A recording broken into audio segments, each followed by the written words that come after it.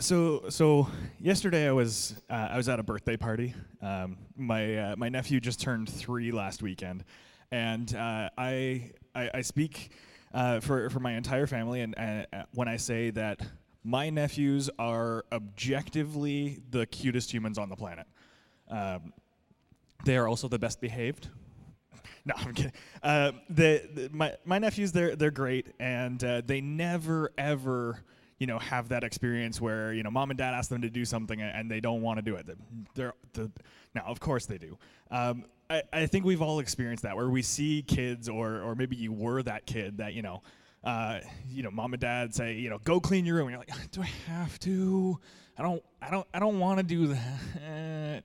And you go to clean your room, and you shove all the stuff under the bed, or you shove it into the closet, and you go, okay, I'm done. And then mom and dad come and inspect it, and they're like, what's all this under the bed? And so we've all experienced that. We've all seen that, or probably at some point in our lives we've been that kid that has that attitude of like, I don't wanna.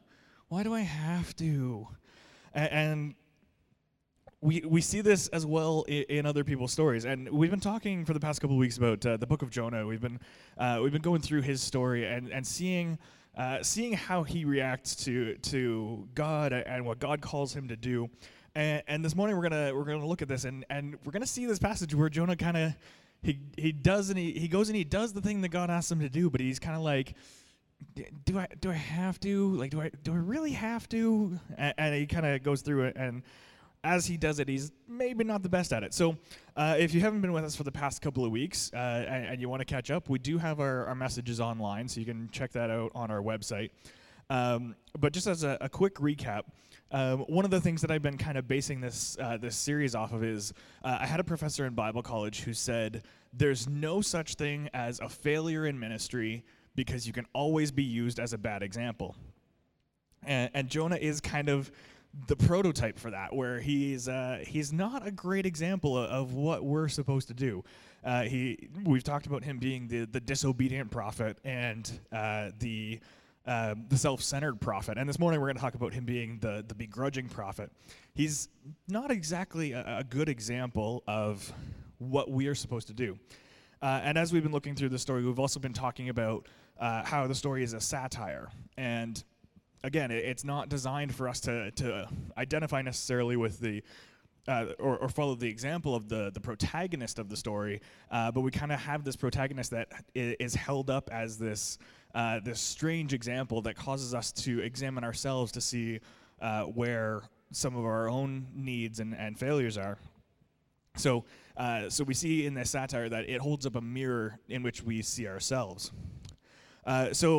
Before we jump in, just as always, if you have any comments or questions about this morning's message, feel free to, on your tablet, or if you can't reach one, or if somebody's hogging it, on your phone, go to promisechurch.community, and in the today's message section, you can fill out any comments or questions along the way. So this morning we're going to jump in. We're going to read Jonah chapter 3. And like I said before as well, if you're following along, I encourage you to read this the chapter, or the book. It's 4 chapters long, only takes a couple minutes to read, and we'll be better prepared to come in and hear what God's speaking to us. So Jonah chapter 3. Then the word of the Lord came to Jonah the second time, saying, "Arise, go to Nineveh, that great city, and call out against it the message that I tell you." So Jonah arose and went to Nineveh, according to the word of the Lord. Now Nineveh was an exceedingly great city, 3 days' journey in breadth. Jonah began to go into the city, going a day's journey. And he called out, "Yet 40 days, and Nineveh shall be overthrown." And the people of Nineveh believed God. They called for a fast and put on sackcloth, from the greatest of them to the least of them. And the word reached the king of Nineveh, and he arose from his throne, removed his robe, covered himself with sackcloth, and sat in ashes. And he issued a proclamation and published throughout Nineveh, by the decree of the king and his nobles, let neither man nor beast, herd nor flock, taste anything. Let them not feed or drink water, but let man and beast be covered with sackcloth, and let them call out mightily to God. Let everyone turn from his evil way and from the violence that is in his hands. Who knows? God may turn and relent and turn from his fierce anger so that we may not perish. And when God saw what they did, how they turned from their evil way, God relented of the disaster that he had said he would do to them, and he did not do it.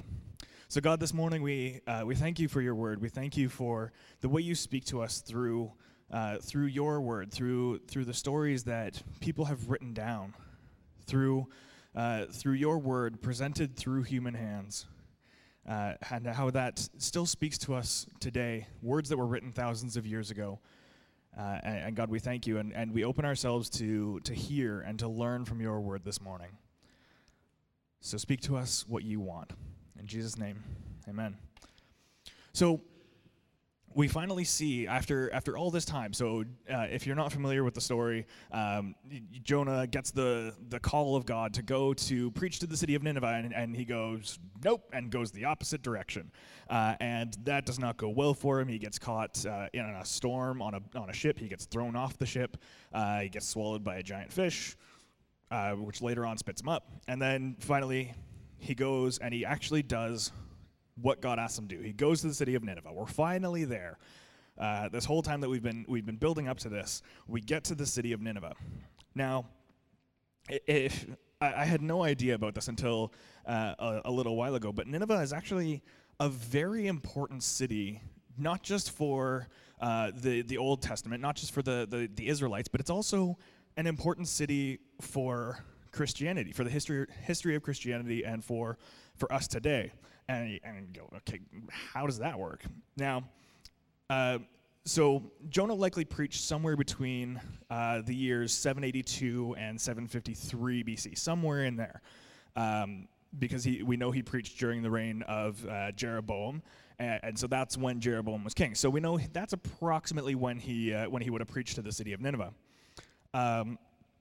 And we see the city, and it actually, later on, as you know, we see in the passage here, God relents. He doesn't overthrow the city, but eventually it does get overthrown. About 150 years later, in the year 612, Nineveh falls, so 612 BC. Now, why is that important? So we see here, if you look at this little chart here, this is kind of charting the history of the empires of the world. So it starts with Egypt, or not necessarily the empires of the world, but the empires that we see in the Bible throughout the Old Testament. So first we get Egypt, and Egypt is a world power for a long time, and then throughout the Bible we see the Assyrians are constantly oppressing the Israelites, and then after that the Babylonians, after that the Persians, and then the Romans in the New Testament. And so we see all of these major empires that throughout the Bible, we hear these stories of, you know, they were overthrown by the Assyrians, or the Assyrians came and they captured this city. But the Assyrian Empire actually fell very quickly, within the period of a couple of years, and actually disappeared almost overnight. And the Assyrian Empire actually disappeared so quickly that it fell into the realm of myth. That people believed that Nineveh, and possibly even the entire Assyrian Empire, never actually existed, because we didn't have any evidence that it did. And so when the Assyrian Empire fell, it was because there was a period of civil war within the empire, and they were fighting with each other, and that weakened the empire to the point that a number of smaller nations that had been oppressed by the Assyrians gathered together, formed a coalition, and rose up against the Assyrians, and finally overthrew the Assyrian Empire. And the main player in that coalition was Babylon. And so once you see the Assyrians fall, the main foil, the main enemy of the Israelite people becomes the Babylonians. So that's kind of how that all fits in the story of the Old Testament. So how do we know this? We know Nineveh was captured incredibly quickly and abandoned. So from the time that the walls of the city were breached to the time that the city was completely abandoned was likely only a couple of days. So when we look at it, the things like libraries and and places of cultural significance. All of those were left intact, but places of cultural significance, places with not cultural significance, places of monetary value were all sacked. They were all destroyed, and there were unburied skeletons in the streets. All of these things that kind of point to the fact that this was very quickly attacked. All the things of value were taken, and then it was just abandoned. So the Babylonians, when they took over, they didn't really want the city of Nineveh, but it was one of those things where we don't want this, but we can't leave it the way it is, because then they might rise up against us again. And so they had to destroy it, or they had to conquer it. So they conquered it, sacked all the good stuff, and then just left, abandoned it, didn't repopulate the city, didn't take it over. So what was left of the Assyrian population fled the city, but that remnant wasn't significant enough to kind of move back in and repopulate and maintain the city. So city becomes abandoned and lost to history. So we get to this point that later on, fast forwarding through history, we get to the 1800s, and there's a rising sense of skepticism of the Bible and Christianity, and it's this period of the Enlightenment where people are questioning God, questioning Christianity, and we don't know where Assyria is. And that was one of the big criticisms, is that if this story is true, if the Bible is real, where is this empire that we hear about throughout the entire Old Testament? Nobody knows where it was. And so there's this guy that he's like, you know what? I bet I could find it. And he kind of cobbles together stories from the Bible, historical records that kind of point to like, okay, maybe it was here. And he actually just goes out into the desert, he takes a map, he thinks, I think it's here, finds that spot, goes out into the desert, and just starts digging. His name was Austin Henry Laird. And he looked in the distance, he saw some tells, which, if you don't know, they're a certain kind of hill that you find in desert climates where there are ruins underneath where sand blows and the winds pick up the sand, and the sand will actually form a hill because it blows up against a ruin and the sand obviously stops, and it just builds this specific type of hill. And so he sees these two tells in the distance and he goes, I think that's it. And he goes and he starts digging, and lo and behold, he finds the city of Nineveh. He finds this lost city. It almost had this feeling of like the city of Atlantis, where it was lost, disappeared overnight, nobody knows where it is, and it just becomes like this myth. But he actually found the city of the city of Nineveh. And so through this, he does a whole bunch of excavation, pulls out a whole bunch of artifacts, and brings them back to England, which is where he was from.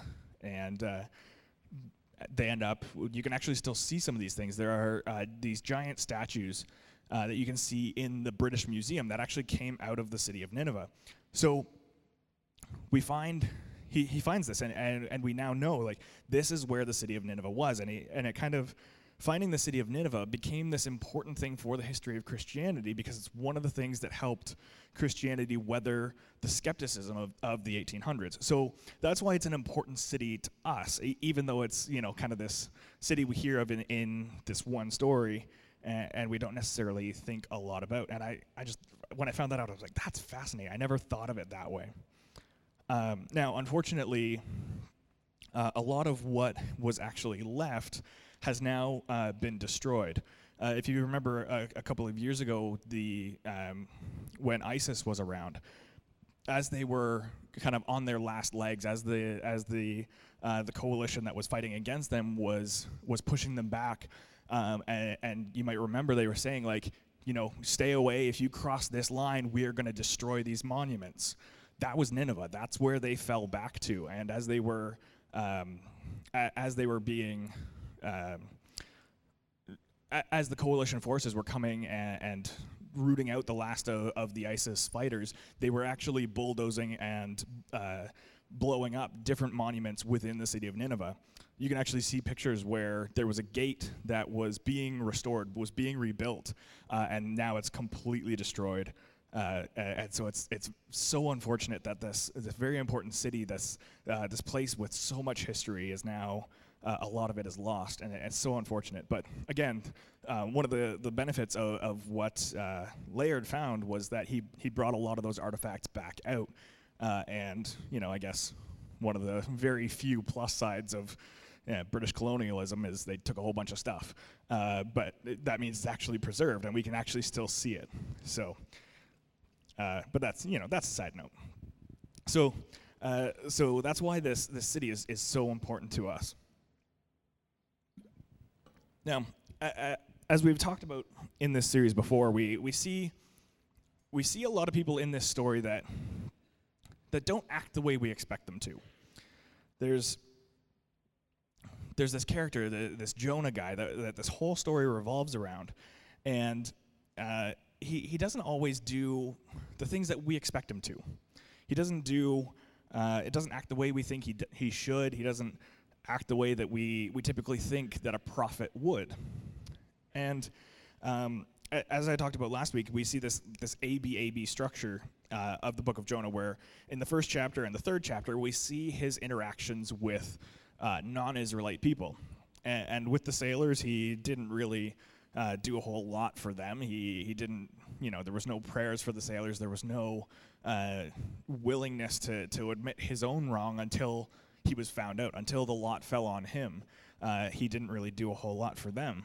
And it's kind of the same thing here, where we see this childish attitude in Jonah, where he knows what God is asking him to do. He knows God is asking him to go to Nineveh and to preach to the city, but he has this attitude where he's like, do I have to? Okay, fine, I'll go do it. And last week we talked about how, at the end of his prayer, he says, God, I'm going to go do what you said. I'm going to go fulfill the vow that I promised to you. And then now we actually see his true attitude. We see how he actually goes about it. And we see how he preaches to the city. And we see his message, yet 40 days, and Nineveh shall be overthrown. It's an 8-word sermon. Actually, in Hebrew, it's 5 words. So, I wish that some days I could get away with that. Just, 5-word sermon, we're done, you can all go home. I'm sure sometimes some of us have been sitting in sermons wishing they could be 5 words long. But he says this sermon that's just 5 words. He's doing the bare minimum. He's kind of going, okay, like it's the equivalent of saying, like, go clean your room, and he just like shoves all the stuff under the bed. Like, just do it as quickly as possible, get it over with, and get out of here. And somehow it works. Comparing the book of Jonah, comparing what he preached to, again, I talked about Nahum a couple of weeks ago. He's another prophet that went to the city of Nineveh, and there's 3 chapters here, and all of it is just this sermon, this preaching against the city of Nineveh, and calling out that it's going to be destroyed, and all of these things, and it's 3 chapters of what he said.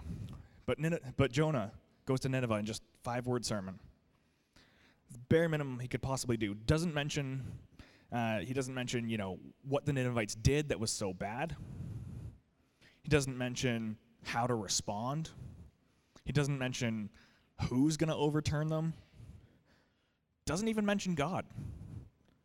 Just says, yet 40 days and Nineveh will be overthrown. Does the bare minimum he could possibly do. But somehow it works.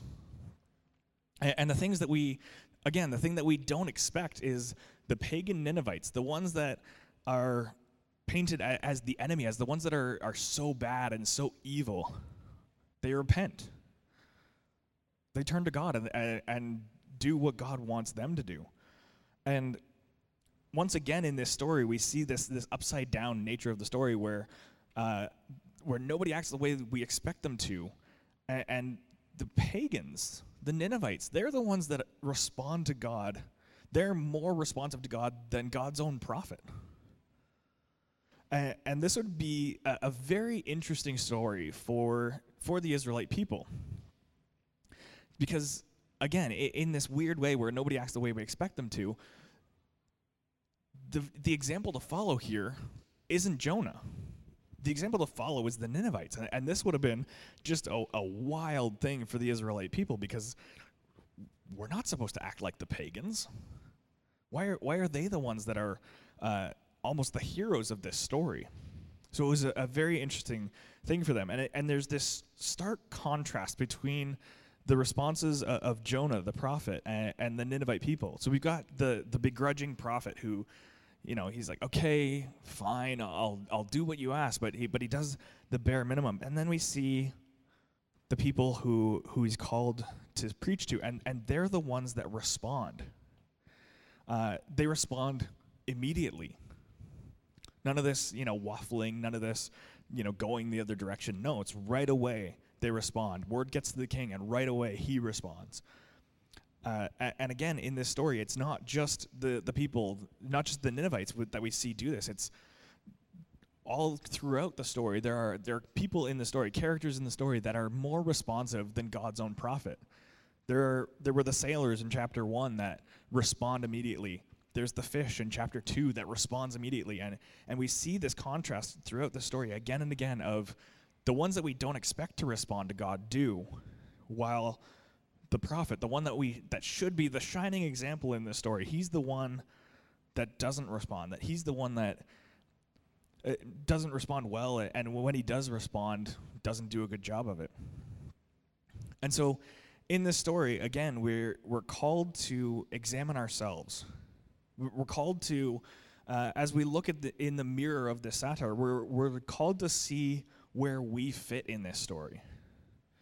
Are we more like the begrudging prophet, or are we like the responsive pagans?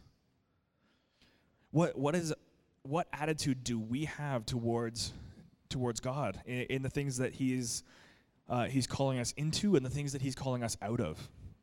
So when God calls us into something, when God calls us to talk to people, when God calls us to share and to reach out beyond the four walls of our church, do we say, okay, I don't understand, or maybe I'm scared, but yes, I'll go. I'm going to do what you ask? Or do we respond like the prophet we see here and go, do I have to? Okay, if I have to, I'll go do it, and we drag our heels. How do we respond?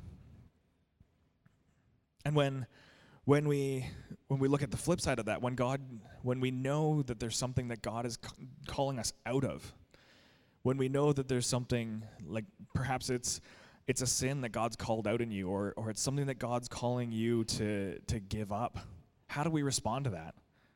Do we respond, again, like the prophet saying, oh, do I have to, and drag our heels? Or do we respond like the Ninevites and say, yes, God, the thing that you're calling me out of, I will get that out of my life with your help? And then we see, again, throughout this story, we see one of the major themes is that we see God's compassion throughout this story. And the obvious one here is that God spares the Ninevites, this city that had come up before God as this evil place that the people needed to hear of what the destruction that was coming. It's spared. The city, like I said, is eventually overthrown about 150 years later, but it takes that time. God spares them on this occasion, and God's quick to spare them. When we read this story, we see that they turn from their ways. They immediately respond, and when God saw what they did, how they turned from their evil way, God relented of the disaster that he said he would do to them, and he did not do it. God shows mercy and compassion on the people, on the Ninevites.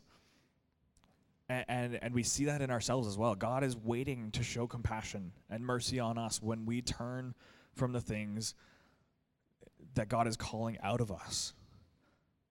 And so again, I ask the question, is our response going to be like that of the Ninevites? Are we going to respond to the things that God's calling us out of and say, yes, I will turn from that way? God is quick to show his compassion. And again, throughout the story, we see God continues to use Jonah throughout throughout this story, throughout the disobedience, throughout the self-centeredness, throughout the begrudging reluctance, God continues to use Jonah and say, like, even though you are not acting the way that I'm asking you to, even though you're not being faithful to everything that I've called you to do, I will still continue to use you. And the good news for us today is that God continues to use us, even when we are reluctant, even when we drag our heels, even when we, do the bare minimum, when we, just shove the mess under the bed. God continues to use us. God continues to show his compassion and mercy on us. So this morning we're going to see, do we have any, if there are any messages this morning. Is it fair to completely look at Jonah's story as a failure instead of commending him for many of the things he did do in light of his hesitance? For example, acknowledging that he was the cause of the storm and that the sailors should throw him off, or actually preaching to the Ninevites in the end. Yes, we should commend him for the things that he did get right. They are few and far between. He does eventually get it right, but throughout the story we see how the times that he does get it right, the times that he finally says, like, okay, yeah, I'm the guy that is the cause of this storm. It's after the lot falls on him. He could have been up front and said, like, yeah, it's me. Sorry, I'm the reason, guys. But he didn't. It wasn't until he kind of got caught that he said, yeah, it's me. And going to the Ninevites and preaching in the end, yes, absolutely, we need to commend him that he got there, he preached the word, and God did what God wanted to do through that. But it was after he got thrown off the boat. It was after he spent the 3 days in the fish. It was after he kind of did all of the wrong things and got all of that out of the way first, that if he had just gone and done it God's way in the first place, this would have been a very different story. So yes, he does get things right, but a lot of the times it's after he gets them very, very wrong. Let's take a look here. I have so been Jonah. I wanted to do the will of God, but because of my own insecurities, I made excuses to not do what I was meant to do. God is super patient with me and knows eventually that I will do it. God has and will use everything for our benefit, both good and bad, because we love God. Jonah is proof that God can choose flawed people to reach other flawed people. Know that you matter to God and that you all have a purpose bigger than yourself, all for his glory. Absolutely. When we look at this story, when we see the flawed prophet, when we see ourselves in this story and recognize that we have our weaknesses, we have our flaws, and God continues to use us. This is exactly it. God uses flawed people to reach other flawed people. That is absolutely one of the key themes of this story, and we don't have to have it all together. We don't have to be the perfect person. We don't have to have all the right answers all the time in order to go and do the good things that God has called us to do. God uses us despite our failures, despite our weaknesses. And all of more is God's glory shown through that. That God gets the glory because I'm not perfect. I don't get it right all the time. But when God continues to use me, when God continues to use us, it is his glory that is shown because we are the ones that are imperfect. And that's one of the beautiful things about this.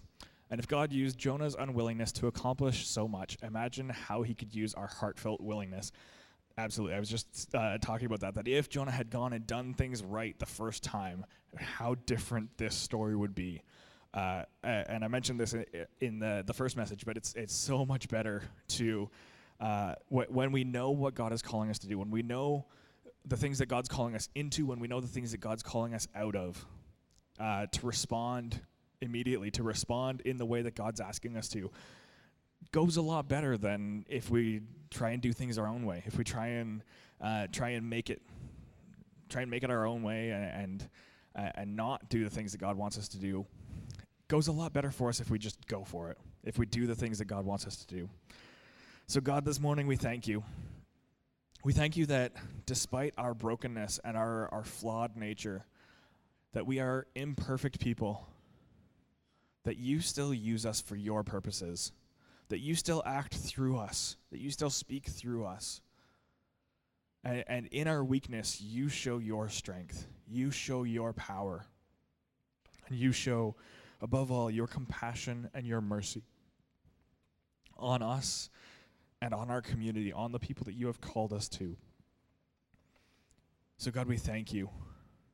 We thank you for giving us examples, both good and bad, of how we are to respond to you. And as we reflect on the things that you have asked us to do, on the things that you're calling us into, God, we respond.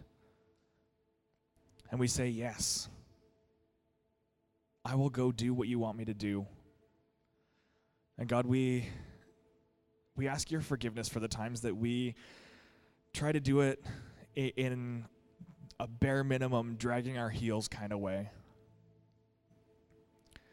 God, we thank you that you still use us, even though sometimes we try and get away with the least amount of effort. We thank you that you still use that. You still shine through us in those moments.